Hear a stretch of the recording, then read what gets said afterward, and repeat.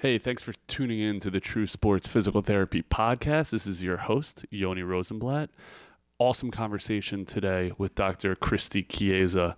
You're going to get a lot of specifics on concussion management, concussion rehabilitation, concussion evaluation.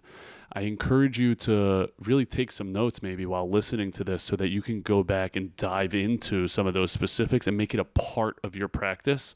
This is a niche patient presentation that takes some study and practice to get good at helping and rehabilitating those patients and athletes to their fullest, but you're going to get a ton of pearls of wisdom from Dr. Chiesa. She's really become an expert in this very specific pathology. So I encourage, as always, feedback following the podcast. You can reach us at pod@truesportspt.com and really buckle up for a great conversation. Welcome to the True Sports Physical Therapy Podcast. We got Dr. Christie Chiesa with us. She's going to tell us about all things concussion. Before she tells about all things concussion, she's going to tell us about herself. And this time, we're all going to be listening because now I hit record on the podcast, okay? Perfect. Right. Just so this is as true a sports physical therapy podcast as you can get because we're not even going to edit that out. Perfect. Rarely do we do things perfectly here. So before you tell us about concussion, tell us about you. Tell all the sports PTs listening how you got to where you are today. Gotcha. So I'm Christie Chiesa. I'm from Pittsburgh. Grew up playing sports. Went to Central Michigan University where I played soccer. Unfortunately, growing up, also had a lot of injuries, so that's what made me want to be a PT very early in life. From Central Michigan, after completing my undergraduate work there, I came back to the University of Pittsburgh and did my Doctor of Physical Therapy program. And following that, was fortunate enough to be able to do a sports residency where I did that with Massachusetts General Hospital and Northeastern University, who had an association together. Now, not to be confused with Harvard. No. It's totally different. Different. Is there a Harvard PT school? No, I do not believe so. So let's just say you went to Harvard. Okay, yeah. Mass General, go ahead. I did have a Harvard email. There we go. But so while I was there, got to work with a good amount of professional athletes as well as just D1 college athletes, in addition to a lot of the people at the sports medicine program. So following there, I knew that I didn't necessarily want to be with a particular sports team, but I definitely didn't want to work with just a general ortho population. So once I had a mentor reach out to me, and I learned more about this area, despite the fact that it's in Baltimore and I'm from Pittsburgh, it seems like a great opportunity for me to work with some of the high-level athletes, still professional, but also like the youth level and weekend warriors, and also having that interdisciplinary approach since we have a lot of strength and conditioning coaches. But throughout my time during my grad work and in the sports residency is when I also got introduced to concussion PT. So since then, I've really tried to make sure that I've been developing that as well as my knowledge on the orthopedic sports injuries. Yeah, it's been really awesome to watch you develop that expertise and to learn from you as it pertains to concussion. Small sidebar, when I look to add outstanding sports PTs to our team, the first thing I do is turn to my network, and that's something we talk a lot about on the podcast, is developing your network, developing those strong relationships. I reached out to PTs who have been through True Sports and moved on to some awesome opportunities, as well as the current PTs, and one of them is Dr. Tim Mahan, who's been on the pod a number of times, ran a residency himself, and now he's really head of sports science, essentially, at Rutgers football, and I said, who do you got? I need a great PT, and he reaches out to his network, and I get your resume. And so as soon as I jumped on the phone with you, we had a great conversation, and it was really immediately a collegial conversation. I really appreciated that because you were really quick to just drop how terrible Baltimore is at football, and still being from Pittsburgh, I had to. When I heard Baltimore, I was like, oh, no. It's crazy that you say you had to because it was a job interview, Chiesa. It's true. I have to be honest. Yes, you were very honest. You told me I mispronounced your name like a million times in the phone call. But despite all those things, I think that's just worthwhile highlighting is that the reason you kind of joined our team, or that I was super interested in bringing you on, was really your ability to connect quickly and speak so passionately about things like concussion. So really excited to have you with us. Let's dive right in. Walk me through your evaluation when a concussion patient walks in the door. So, very extensive process when you have a concussion first presenting. A huge part, I mean, it could end up being the entire evaluation, is the past medical history and the subjective. I often tell people, especially those who start to treat, I feel like they bring that up in referral to orthopedic injuries. I know I've had some professors say, with some people, all you have to do is ask them questions and that'll tell you what it is. Maybe that's true for some, but it's particularly true with concussions. All someone has to do is come in, tell me the mechanism of injury, some of the immediate and prolonged symptoms, talk to me about things that bother them. Very important to learn about if they got imaging, if they gotten certain things cleared, but just listening to their story, and there's so many components, including the psychological and the emotional component. There's different subgroups of concussion, and I'm constantly trying to put that person in different groups. One is rarely in just one group. And the psychological and the behavioral piece is huge. So that ends up being a big part of me just getting intake from them. A lot of times after that subjective, assuming that the red flags and all of that have been cleared, I can immediately give that person exercises without even doing a more formal exam. But if I'm able to get through everything, normally it's the past medical history, just generally observing them, having like a flattened affect or monotone, pupil dilation, just different head tilts and asymmetries.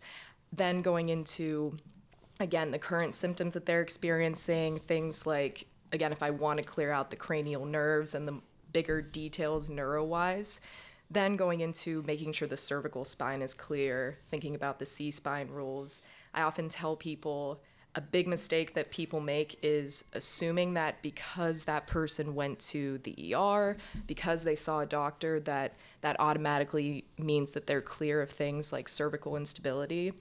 But if anyone remembers in school, that C1, C2 instability, that can only be seen with an open mouth x-ray, right? So they could get imaging, but a lot of times it's not that open mouth x-ray. So asking those questions, especially with people who come in after a car accident or after getting, head-butted going up for a header in soccer, making sure that all those bases are clear and asking about questions such as head heaviness and debilitating headaches. I had a person at one point who got hit almost head on, went to the ER, had a bunch of different testing, came to me. But then I'm talking to her, and as we're talking, my spidey senses were kind of tingling, especially when she talked about this feeling of head heaviness, like her head was gonna fall off her body. So immediately I do a sharp purser, and I didn't feel it clunk, but she literally looked at me and said, I feel like my head is where it's supposed to be, right? So needless to say, I collared her up and sent her to the ER with her mom. She ended up not having that cervical instability, and all the ligaments were okay. She did have a lot of laxity though. But things like that, you hear about those horror stories, and it's important to make sure that you're clearing the cervical spine before you do anything else when it comes to having them do head shakes or full body rotations. Okay, so they walk in. Let's break it down a little bit. They walk in. Maybe they say, my neck's bothering me. Maybe they say, I had a concussion. Maybe they say, my doctor just told me to come. I don't know why I'm here. What are the questions you have to hit? Subjective history, what are the questions you immediately go to in that instance? So asking about the mechanism of injury, asking about things like, did they lose consciousness? Why does that matter? Well, a lot of times there's different things that can indicate prolonged duration of symptoms or recovery. Loss of consciousness certainly is one of them, and it's just important to know that time frame between, and were they in a safe environment during that time, who was around them. But also an important one is knowing about immediate symptoms such as dizziness. Not that loss of consciousness is a good thing, or not that seizures on the field or something more dramatic is a good thing, but immediate dizziness is actually the biggest indicator of a prolonged recovery. So asking about things like that, history of eye issues such as just wearing contacts glasses, having a lazy eye. And you're asking that because it gives you somewhat of a baseline. Yes, Okay. yes. And you have an idea, if someone had a history of strabismus or lazy eye, needing their eye patched as a child, odds are that they could be a little more affected in terms of their ocular system after a concussion. Asking things such as a history of anxiety, ADHD, again, that puts them at a greater likelihood of all of those things being heightened after a concussion, because that's essentially what a concussion does. Asking things like history of motion sickness, not just them, with their family. Some of these questions are also relevant, such as migraines, history of migraines, not just them, but also of their family members. Because it just gives you a better color and background as to what it is they might be dealing with. That's really important to highlight, to kind of figure out where you go. And I relate this back to something I see way more of, knee pathology, and questions to just give you a baseline of a knee pathology of, have you had this before? What are things that have helped? What are things that bother it or are symptomatic? It sounds like you go through the same thing. You're just dealing with the brain. Yeah. And similar to a knee pathology, it's important to know, do you have a history of this before? So a history of concussion could also be a big indicator, particularly asking about, were they rehabbed appropriately? Did they need rehab? And then if they did need rehab, did they actually get back to their baseline? Because a lot of times, I saw a jiu-jitsu, she had been a world champion, and obviously you're getting hit in the head a good amount with the jiu-jitsu and the MMA. And she had a history of 3 different concussions, arguably in the last 6 months to a year. And when she was done with me, she had told me that she kind of felt back to normal, so she thought so, but it was not until after seeing me that she realized, I was not myself the past year, and I didn't even notice it. So it's important to definitely ask those questions when it comes to history of concussion and how long that they took to recover, because that could very much affect the current treatment. Red flags that you're screening for when they walk in this subjective include what? Definitely talking about just the Canadian cervical spine rules, so midline tenderness. Give me those. Talk to me like I'm a moron. What does that mean? So you talk about midline tenderness, inability to rotate their head more than 45 degrees in each direction. I talk about the feelings of head heaviness. That one's sort of off to the side, but talking about that cervical instability of that C1, C2, that ligament. Also talking about the mechanism of injury. Was it a traumatic? Was it a fall of a certain height? Different things like that. Was it more of a fall just standing up, or was it falling off a ladder? Because all of that puts them at a greater likelihood of needing imaging. Okay, and that's one of the things you're screening for. Yes. Do I need to get this athlete some imaging? Okay. Definitely. Okay, any other red flags when they come in, you're saying, let's go to an ER? Definitely looking at, and I guess some of this may be in the exam, looking at their pupil symmetry if I'm going a little more in the cranial nerves, and they talk about different senses when it comes to eyesight, having a really debilitating headache that doesn't change with anything, different things like that, bilateral numbness and tingling. I mean, you'd be surprised what some of these people can come in with. And again, the spidey senses are tingling. It's when in doubt, you need to make sure, especially with that numbness, especially with the bilateral symptoms, feelings of head heaviness. You're referring out right away? Yeah. Okay. Probably. You're driving them to the ER? You're calling your buddy who's a doctor? I'm collaring them up, and if they have someone with them, depending on the situation, I may have that person, if there's a close hospital, drive them. But fortunately, I haven't had to do this, but technically the protocol is collar them up and call the, emergency people to get there and pick them up. Okay, outstanding. I love kind of just crossing that off. There's so many different types of physical therapists that are listening to this pod. So just giving a baseline of when do you push the panic button? What I have found is that you're never doing wrong by pushing that panic button. And that's why it's so important, when I say panic button, to have an awesome network of providers. And we'll get into that, how important that is to develop that, so you can lean on some of these other health professionals. You get through that subjective. Anything else you want to cover in your subjective as you're talking to this athlete? Big things are going to the behavioral and the psychological, like asking about things. How are you feeling? Have you felt it? Don't think that you are making that person worse or more depressed by asking them if they feel depressed or sad or anxious. A lot of times they want to talk about it and haven't.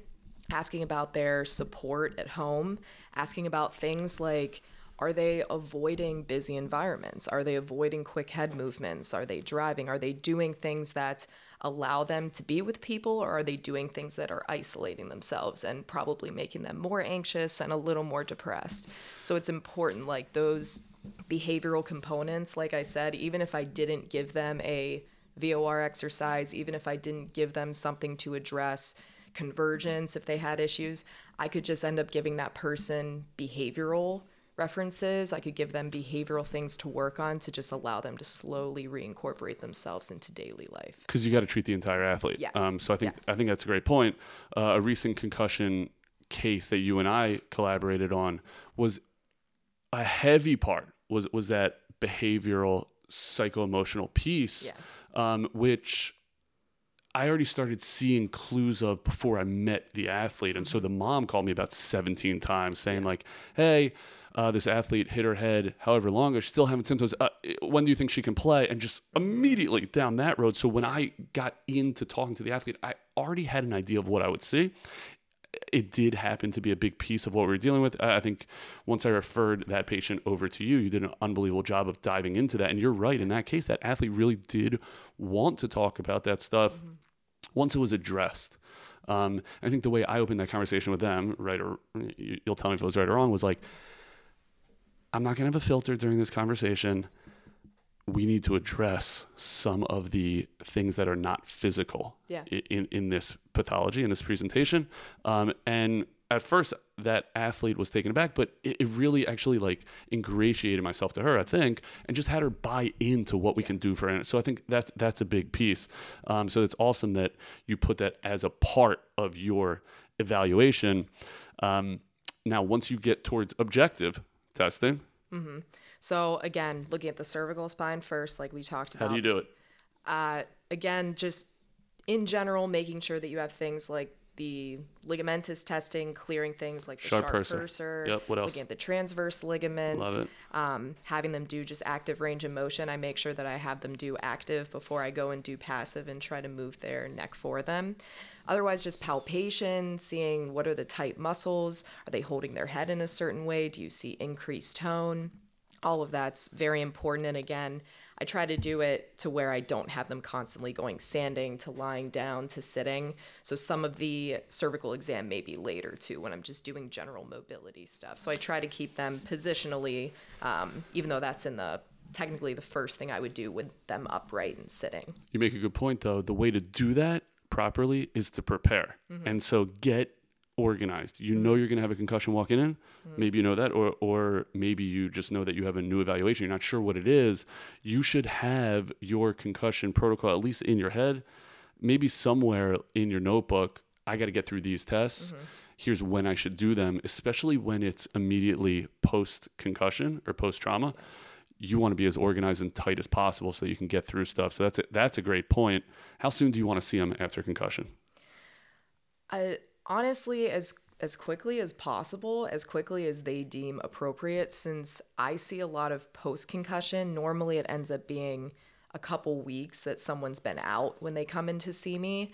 A lot of times if someone's acute, you almost want to see, since a lot of concussions end up resolving within 7 to 10 days, some of the symptoms. And that's not to say someone immediately goes back into that sport, but that's when they can start getting to that higher level activity.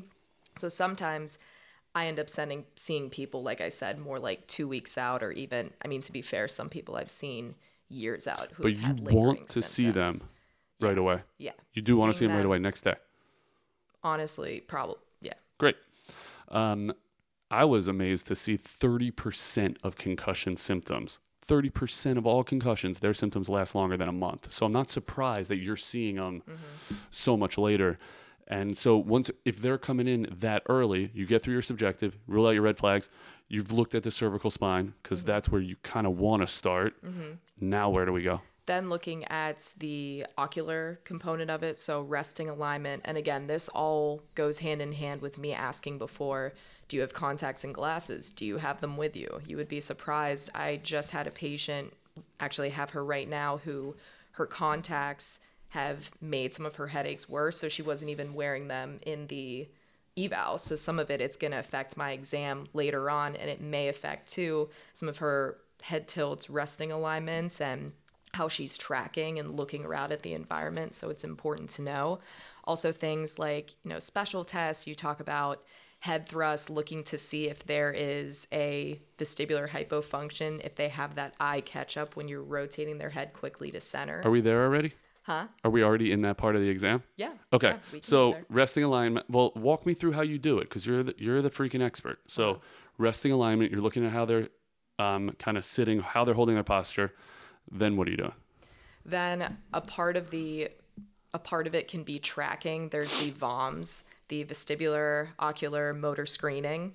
A lot of people don't know about it. Some do, but basically there's saccades, so quick eye movements back and forth. There's smooth pursuits, tracking. Then there's other pieces of it like convergence. How do the eyes work together? So some of that I also do.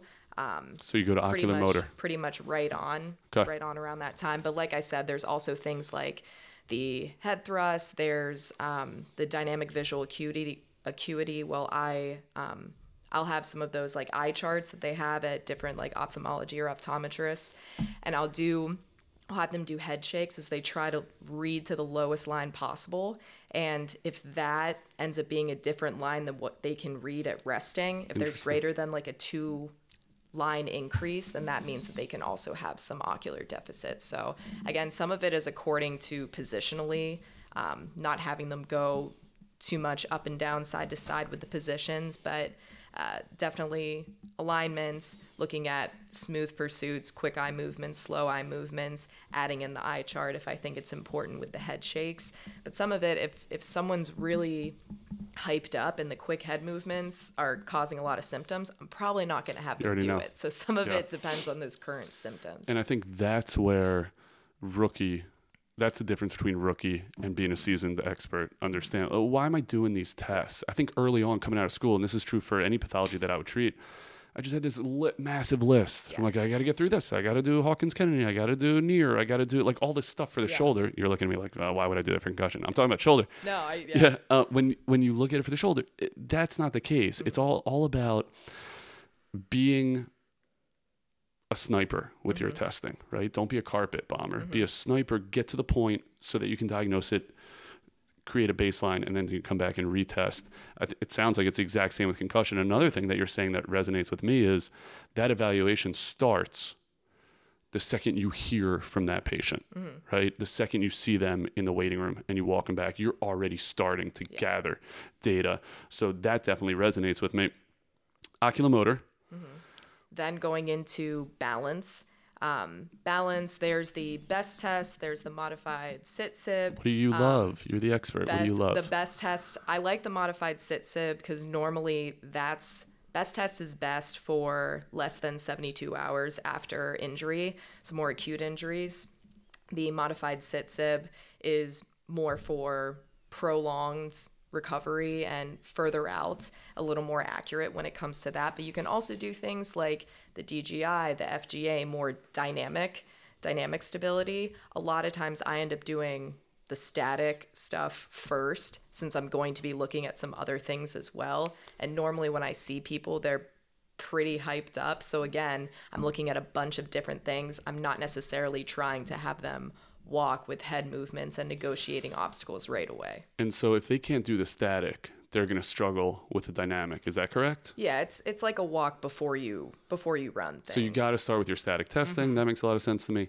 They look really good there. Okay. Now you move towards more dynamic testing. Yeah. Okay. Yeah. Outstanding. Then, and that's balance. Okay. And it's convergence with oculomotor. Any other tests you're moving through? So then going into the vestibular phase. So again, the VOMS testing, there's the smooth pursuit, the saccades, the convergence, but then you're also going into VOR ×1 horizontal and vertical. So that's the vestibulo-ocular reflex. It's basically showing one's ability to maintain clarity of one object as they're moving their head side to side. So that's important to look at because almost all the time, those are one of the biggest issues that I see with people who come in with post-concussion syndrome. So you run them through that. Then visual motion sensitivity, which is also vestibular ocular reflex cancellation. So the ability to keep something clear as you rotate everything at once. Also looking at that. And those two are the big vestibular ones that you're continuing with. And it sounds like those are going to guide some of your interventions, right? Tell me how. Yeah, I mean, some of those can literally be the first interventions. You don't need a lot of times to do some basic vestibular exercises. I mean, I straight up go to Michael's, I get some things and do arts and crafts basically, where I have popsicle sticks. I use 14-point font, which is what you're supposed to use according to research for convergence and for any vestibular ocular reflex. I tape it on a popsicle stick and then I give them one and have them do things like quick head movements, like convergence. I always tell them, focusing on a point, quick head movements. yes, okay? And then convergence is obviously they're bringing it in and out, trying to make sure that they're keeping not just clarity, but that object as one object.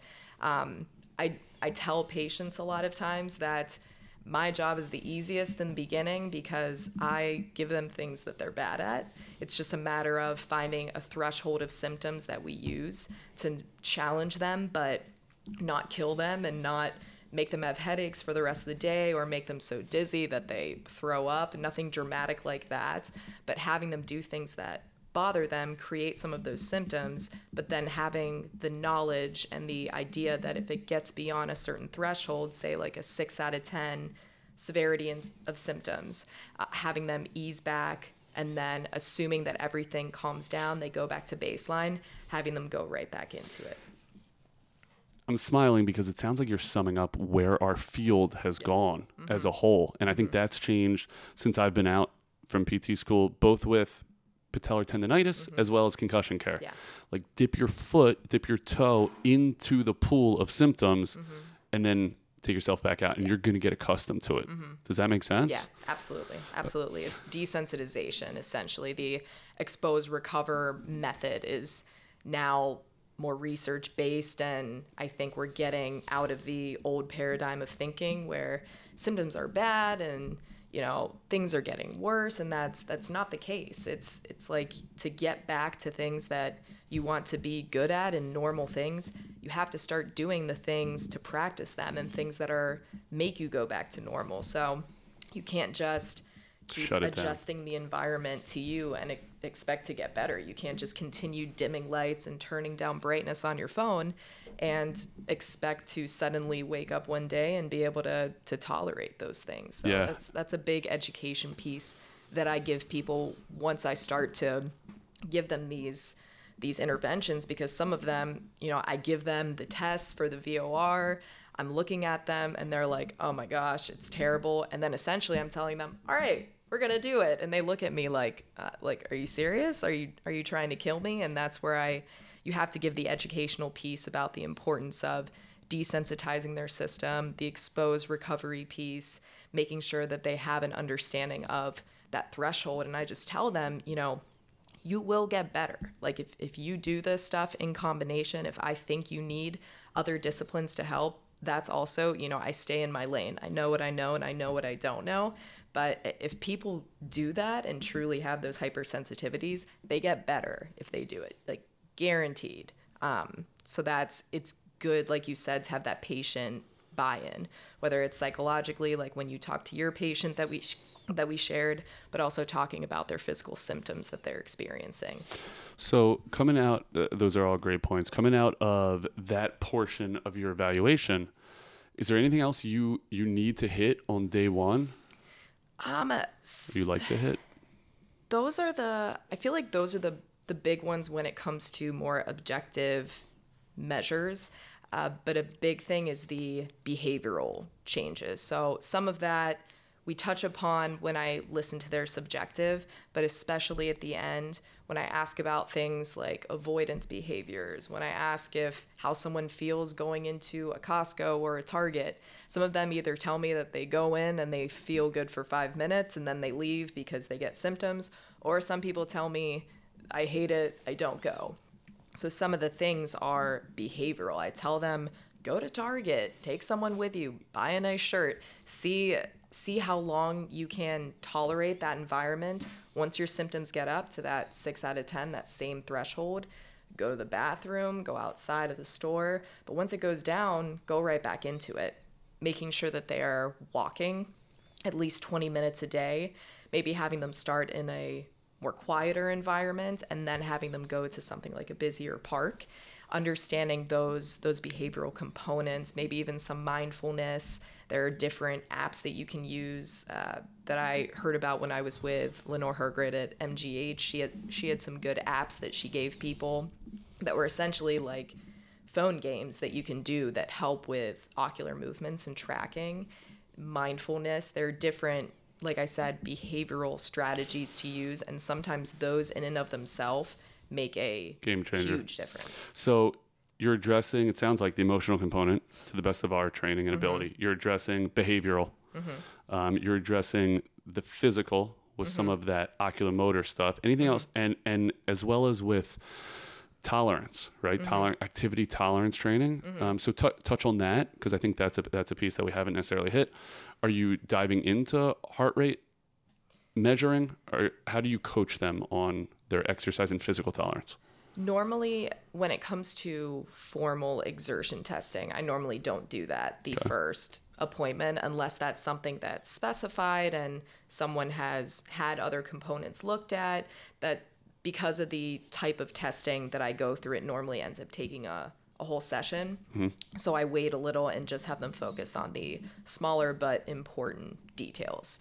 But when it comes to activity intolerance, I keep it all like that 6 out of 10, that 6, 7 out of 10, whether it's effort, whether it's symptom level, that's kind of money. And I may adjust that based on the individual, because you have some people who maybe aren't willing to accept their symptoms as well and try to push through. And for them, I may say a lower threshold. For people who are a little more fragile with their symptoms, I may say like 7 out of 10 is okay. But the walking, biking, things like that, all of the exertion components, maybe things like running probably aren't good right away because you have that head up and down movement. But I mean, them getting their heart rate up, that physical activity is a huge contributor to concussion recovery. Yeah. I mean, it sounds like you're really trying to meet that patient where they are and get a feel for the way they translate pain levels, so symptoms, things like that. A wise orthopedist once said to me, he'll look at a knee, come back in to see him, and he'll see the way that patient is walking. If they are super ginger coming out of a surgery and too protective, he throws them up on the table, slaps the brace off, and really is aggressive with it to show that patient, hey, you can move. Versus he has someone come in, there's no brace, they're supposed to be non-weight bearing, they're kind of just sauntering in. He'll treat that thing like it's made out of glass. Yeah. It sounds like you're doing something very similar, just to relate to that patient and have feel for the way they are. Yeah. And thinking about the opposite end of the spectrum as well, I know I didn't touch upon this, sleep hygiene and health there, making sure that they're being active, but making sure they understand things like, we don't want excessive napping. We don't want to say sleep deprivation to an extent, but a lot of times people with concussion, they have issues falling asleep, staying asleep, and it doesn't help with any of their other symptoms, doesn't help with them having energy to do things like exertion activities. So having them understand how to return to their normal sleep hygiene. I just keep telling people, if you want to get back to your normal self, you have to start doing things that your normal self did. Get back on schedule. Yeah. And things like, even if it does feel like sleep deprivation at the time, even if they really want to nap and they're exhausted the rest of the day because they don't allow themselves to have one, odds are it's going to be easy falling asleep that night, and that'll help to reset their system a little more. So it's important to know things like when to push themselves, but it's also important to educate them on how to rest. Yeah. And to not just rest whenever they want, and to not always just listen to their symptoms and nap throughout the day, but to understands the importance of sleep hygiene and returning to their normal sleeping pattern. There's so much that goes into this injury, right? So boil it down. Coming out of that evaluation, what are the 3 most important things you're trying to get across to this patient? Basically, that the education that concussions, there's no structural damage. Nothing is showing up on imaging. There's nothing wrong going on in your brain. Your brain is just, I just say, freaking out, right? There's just a lot of things. A poke becomes a punch. It's working harder and not as much is being done. So they need to understand first and foremost that symptoms are not a bad thing. Nothing bad is happening, but it has to be kept within a threshold. That's great. I don't think that's stressed enough. Okay, so that's one thing you're relating in terms of your education. Yes. In terms of home exercises, how many are you giving them? Would be, I think, the second piece that I want to hear from you as you wrap that session up. Yeah. So some of it depends on the deficits that I see. So if I'm having them do tracking and I'm having them do convergence and how they look and the subjective and the numbers are normal, I'm not going to give them ocular things. But a lot of times people can come in and they have convergence deficits where, normally someone should be able to bring it in within 5 centimeters and then maybe it can double. But anything 6 centimeters and beyond, if the object doubles before then, that's not considered within baseline. So if someone comes out of convergence and maybe they get a normal value, but their headache is crazy and their dizziness is crazy, then convergence, a lot of times I'll start with, like I said, the popsicle stick with the 14-point font on From it. Michaels. Yes, from Michaels, of course. Sponsor of the show, actually, yes, Michaels. My beautiful arts and crafts. Yes. And then also compliments to Michaels. There's also something called a Brock string. It's just, I'll get some yarn and then put beads on it, between 3 and 6 beads, and that helps them to hold it up to their nose, attach it to a different object that's stationary, and try to focus in on each bead, where if they're able to focus in on one bead and make it one, everything else splits. So again, you're working on convergence just at different phases versus with a popsicle stick, it's that whole time coming in and out. That's really smart. So, okay, so that's dealing with the oculomotor stuff. So you're giving them maybe an exercise for oculomotor, maybe a balance exercise. If there's a deficit, you're trying to just, how many exercises do you think you want to give them? 3. 3. And then if that is dealing with the education piece, if that is dealing with their deficits as they presented in session, is there one more piece that you want to hit at the end of the session to wrap up that evaluation? Are you good? Like I said, the education piece, either like maybe 2 or 3 of whether it's the ocular, vestibular, or balance.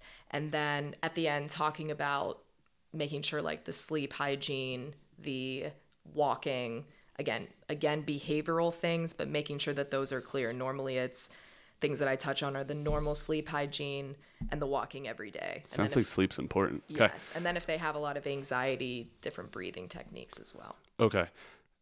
When are you seeing them again? How do you wrap that up?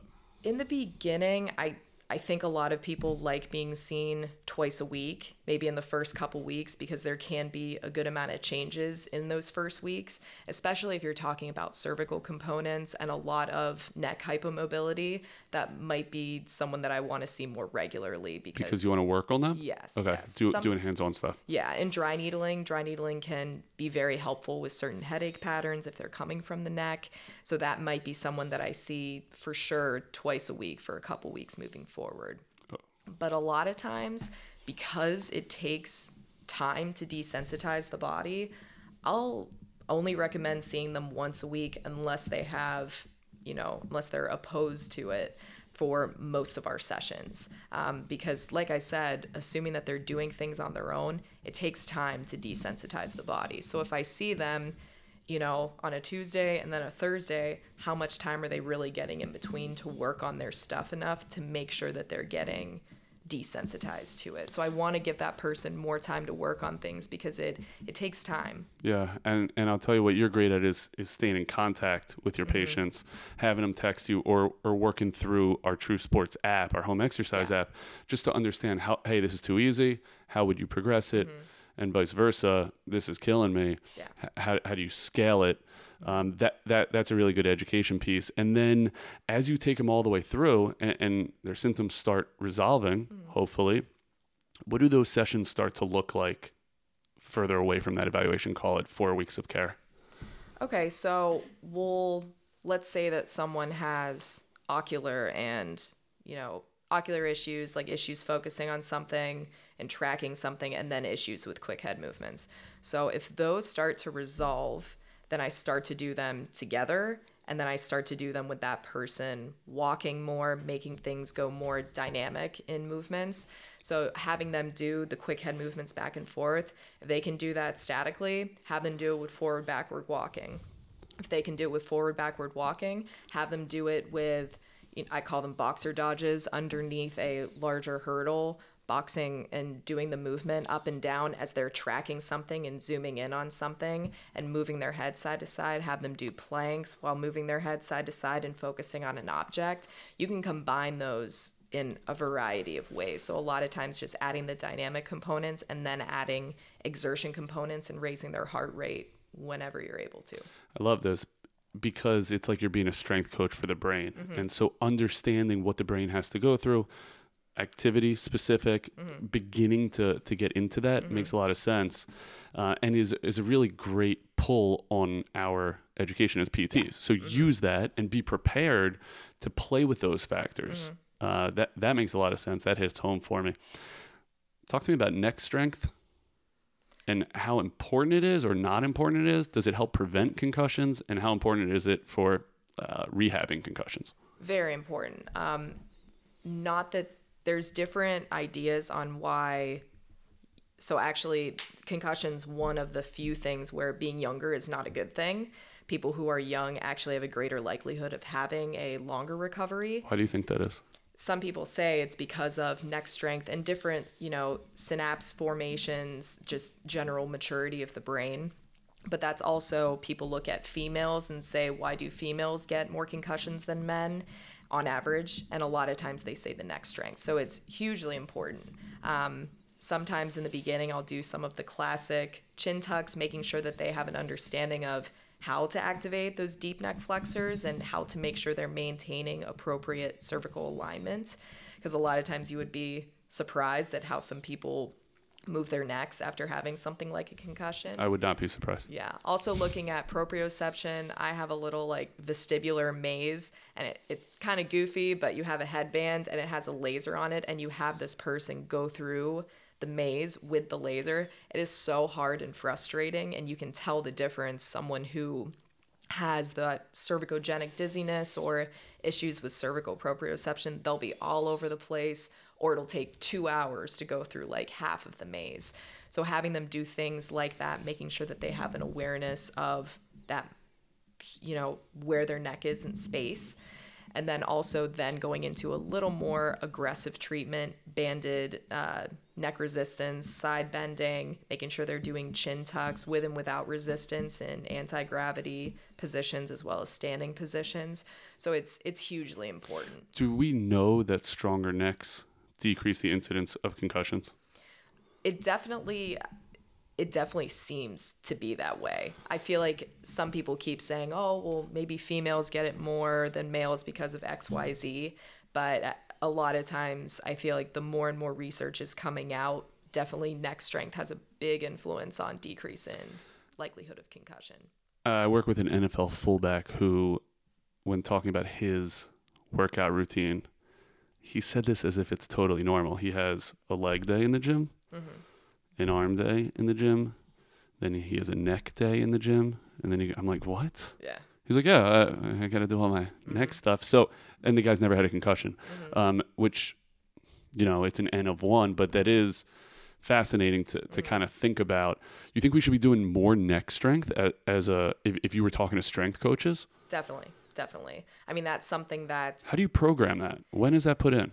So I again, because it's kind of goofy to talk about, especially, I had a 12-year-old female soccer player the other day, and she's looking at me like, neck strength? Like, she doesn't even lift at that point, She's like, I'm just going to go and move my neck around a bunch. But I just tell them, couple times a week, 2-3 times a week, giving them a handful of exercise, whether it's banded, whether it's in combination with other exercises like planks, maybe some of the proprioceptive exercises as well, having a good idea of where their neck is in space.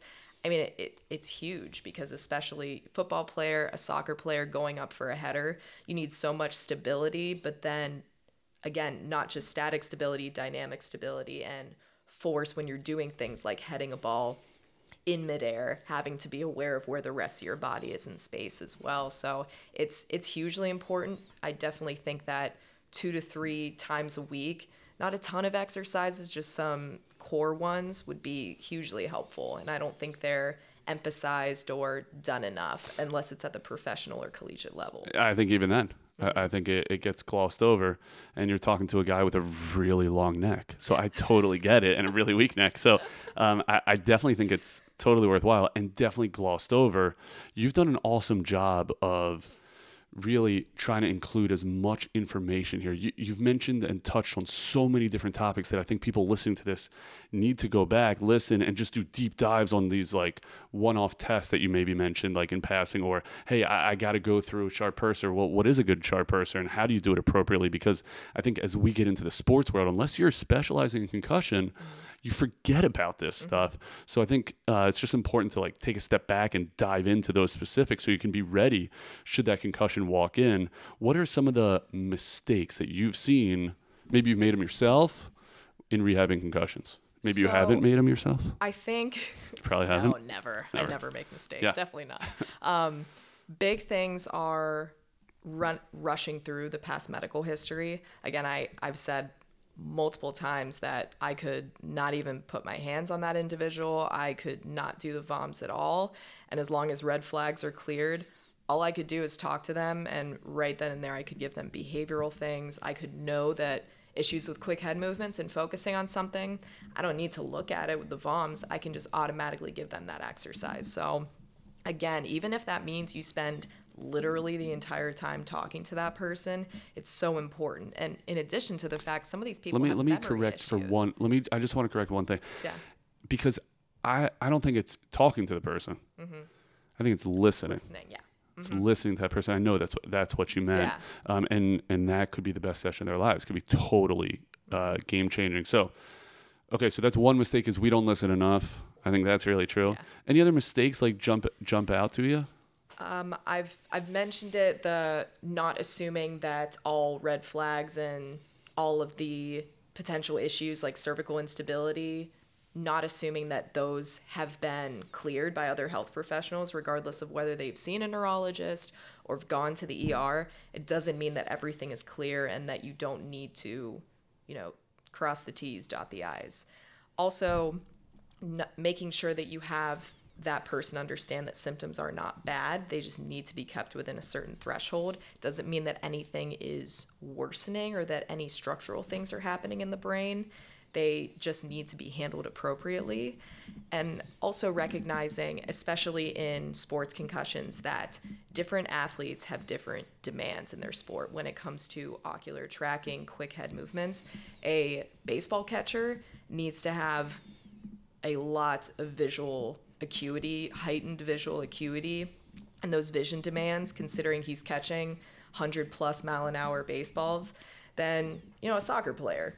And not that soccer player shouldn't also have very good rehab, but there are some crazy things that I've done with baseball players to make sure that they have that endurance with really, really consistently fast paced things that they need to track.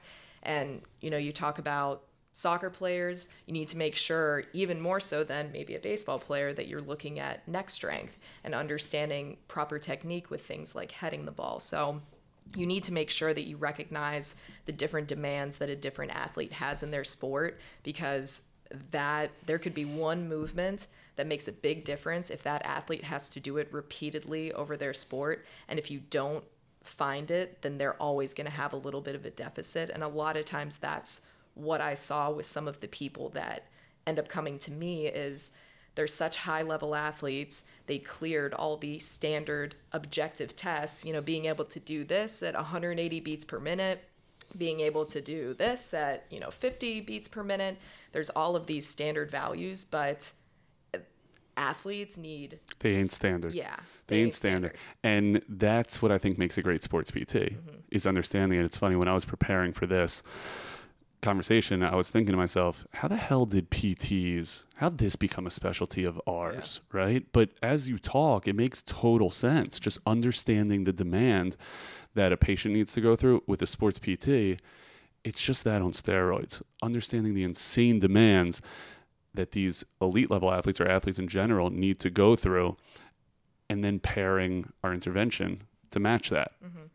That makes a lot of sense. What do you think a PT clinic needs in-house to treat a concussion well? Toys, equipment, what do you think we need? Like I said before, some of my baseline concussion exercises, I can go to Michael's and do arts and crafts, popsicle sticks, print out some little squares of paper with 14-point font on them. There are things, if you Google it, called heart charts, where it's basically a sequence of different letters, multiple lines of it, and that can help them to work on tracking. Heart. And focusing, HART. Heart charts. There are big ones and there are small ones. You can just print them off pretty easily. Love it. Put the near one on a popsicle stick, and again, it can be a progression. Once they get good with one letter, have them do it while reading side to side and shaking their head back and forth. This is one of the things that I love hearing, because putting on the business owner mindset. What do you have to buy? You don't have to buy that much. You don't have to invest so heavily outside of the education, which is now free through the True Sports PT podcast, right?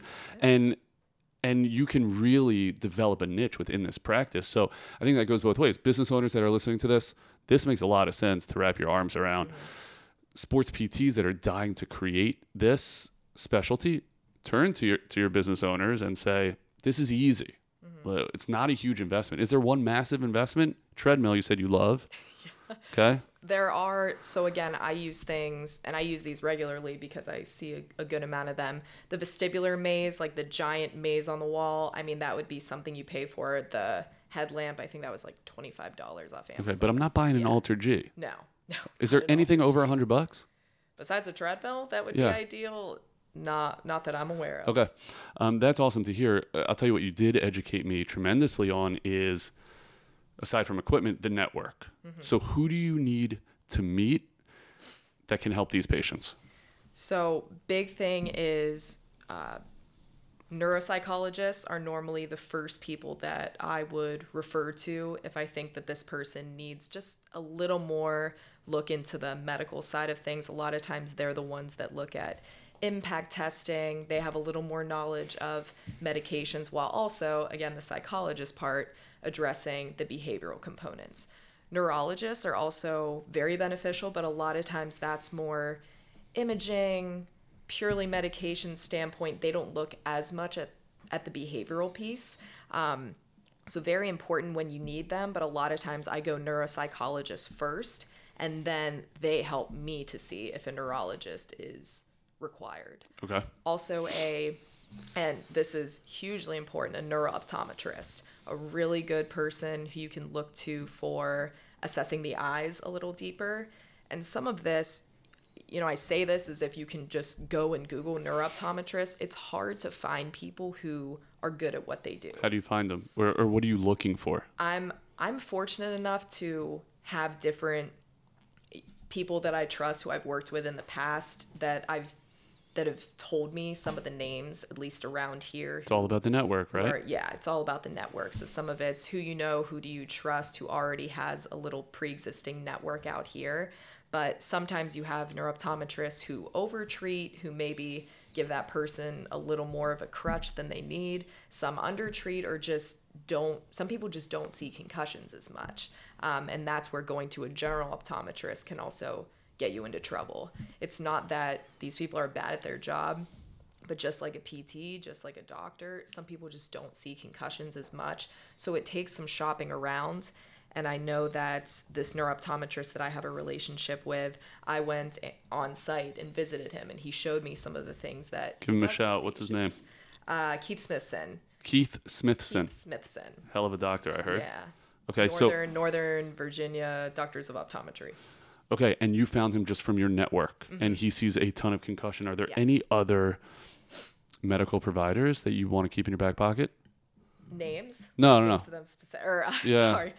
Psychologists and psychiatrists, like that behavioral management part, huge when it comes to, again, the emotional component, the anxiety, pre-existing depression, all of that, hugely important.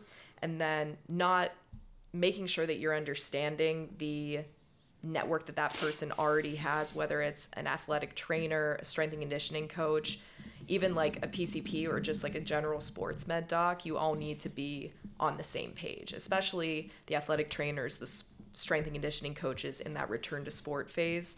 If it's a college athlete and they're constantly going back and forth between their time with the athletic trainer and their time with me, concussions are very easy to treat quite differently depending on that person's training. Which is why communication is imperative, right? And making that a part of your craft as a sports PT. How do we communicate? How often are we communicating? How can we be as thorough as possible? We need to get out of these silos and really start to communicate with all of these specialists, because it's the patient who wins there.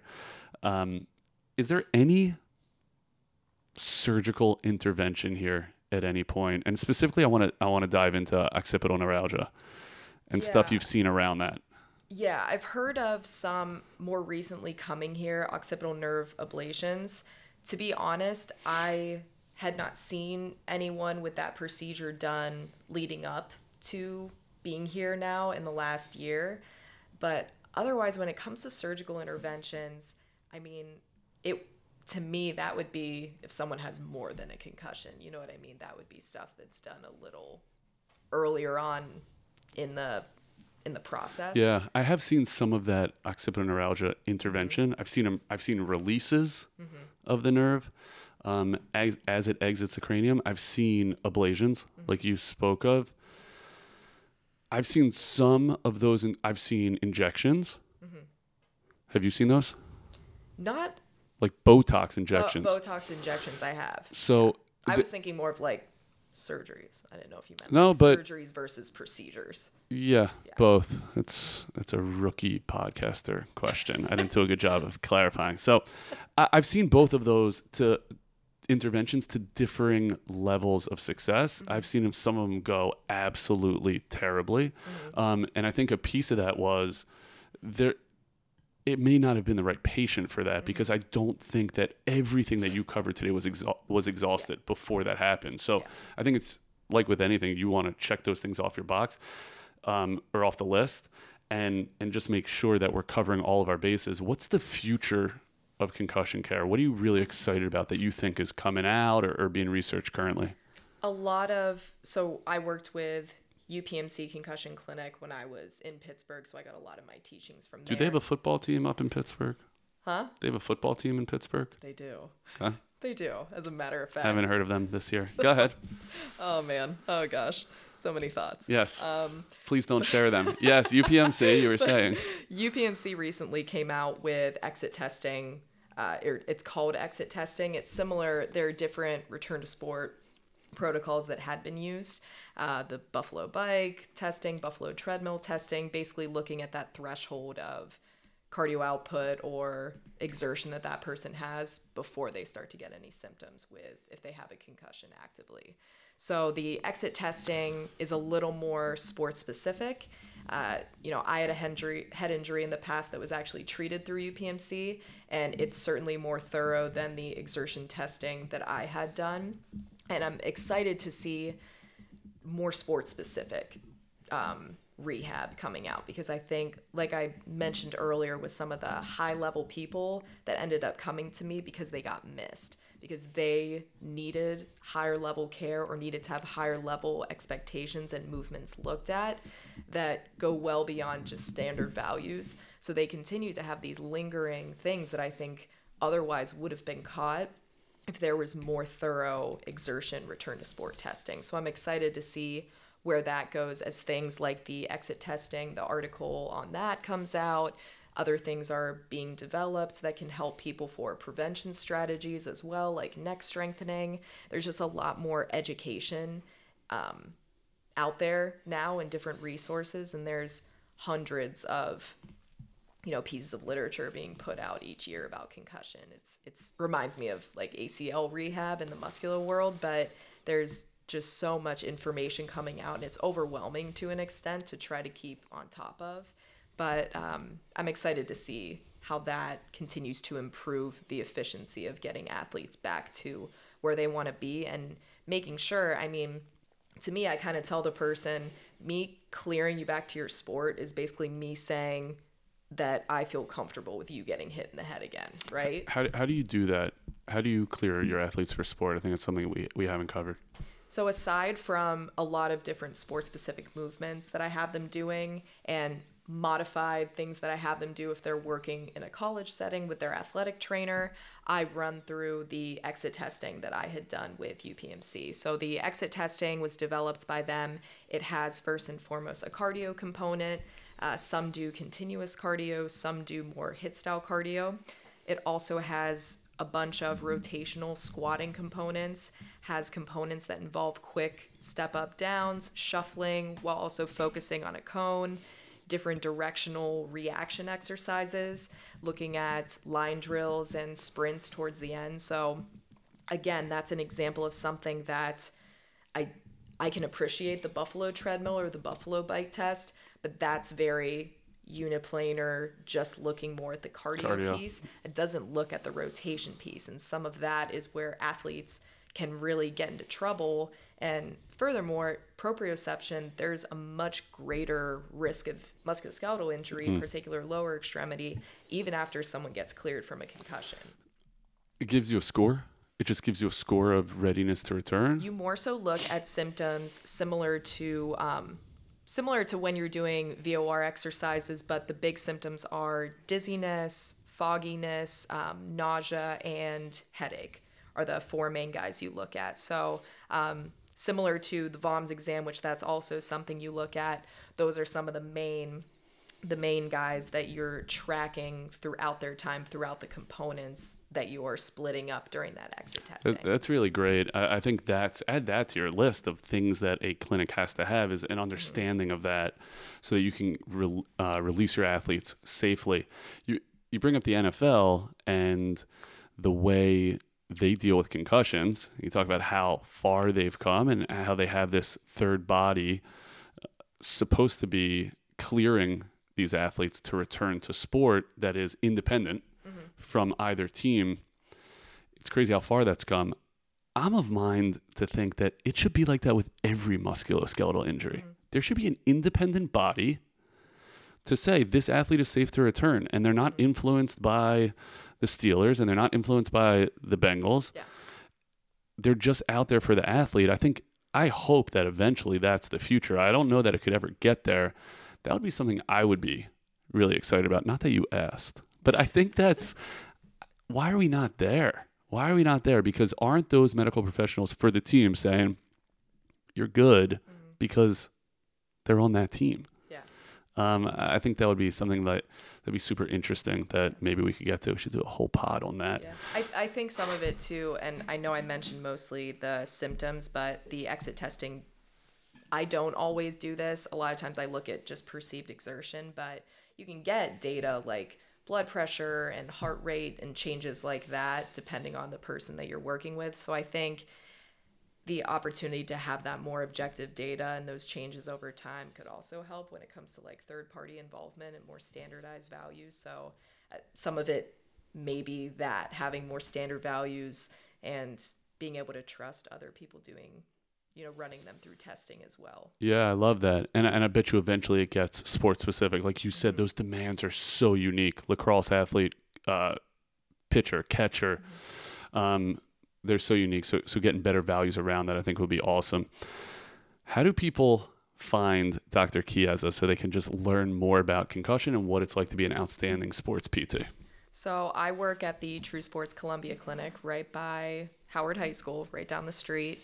That's mostly where I do all my treatment out of. So I'd be happy to give out my email or, give us your email, give us your social media. How do they find you?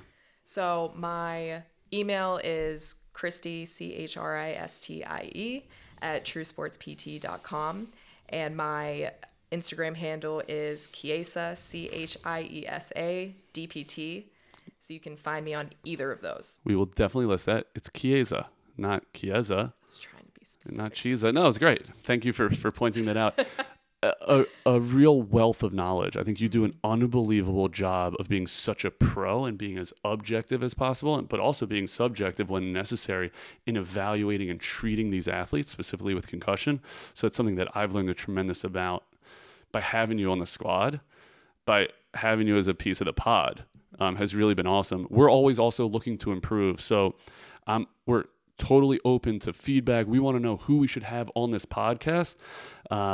Reach us at pod@truesportspt.com.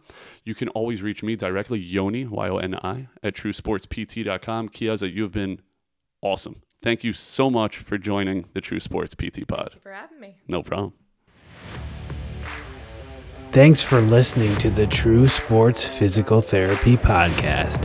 If you'd like more information on today's episode, please visit us online at truesportspt.com. True Sports, what sports rehab should be.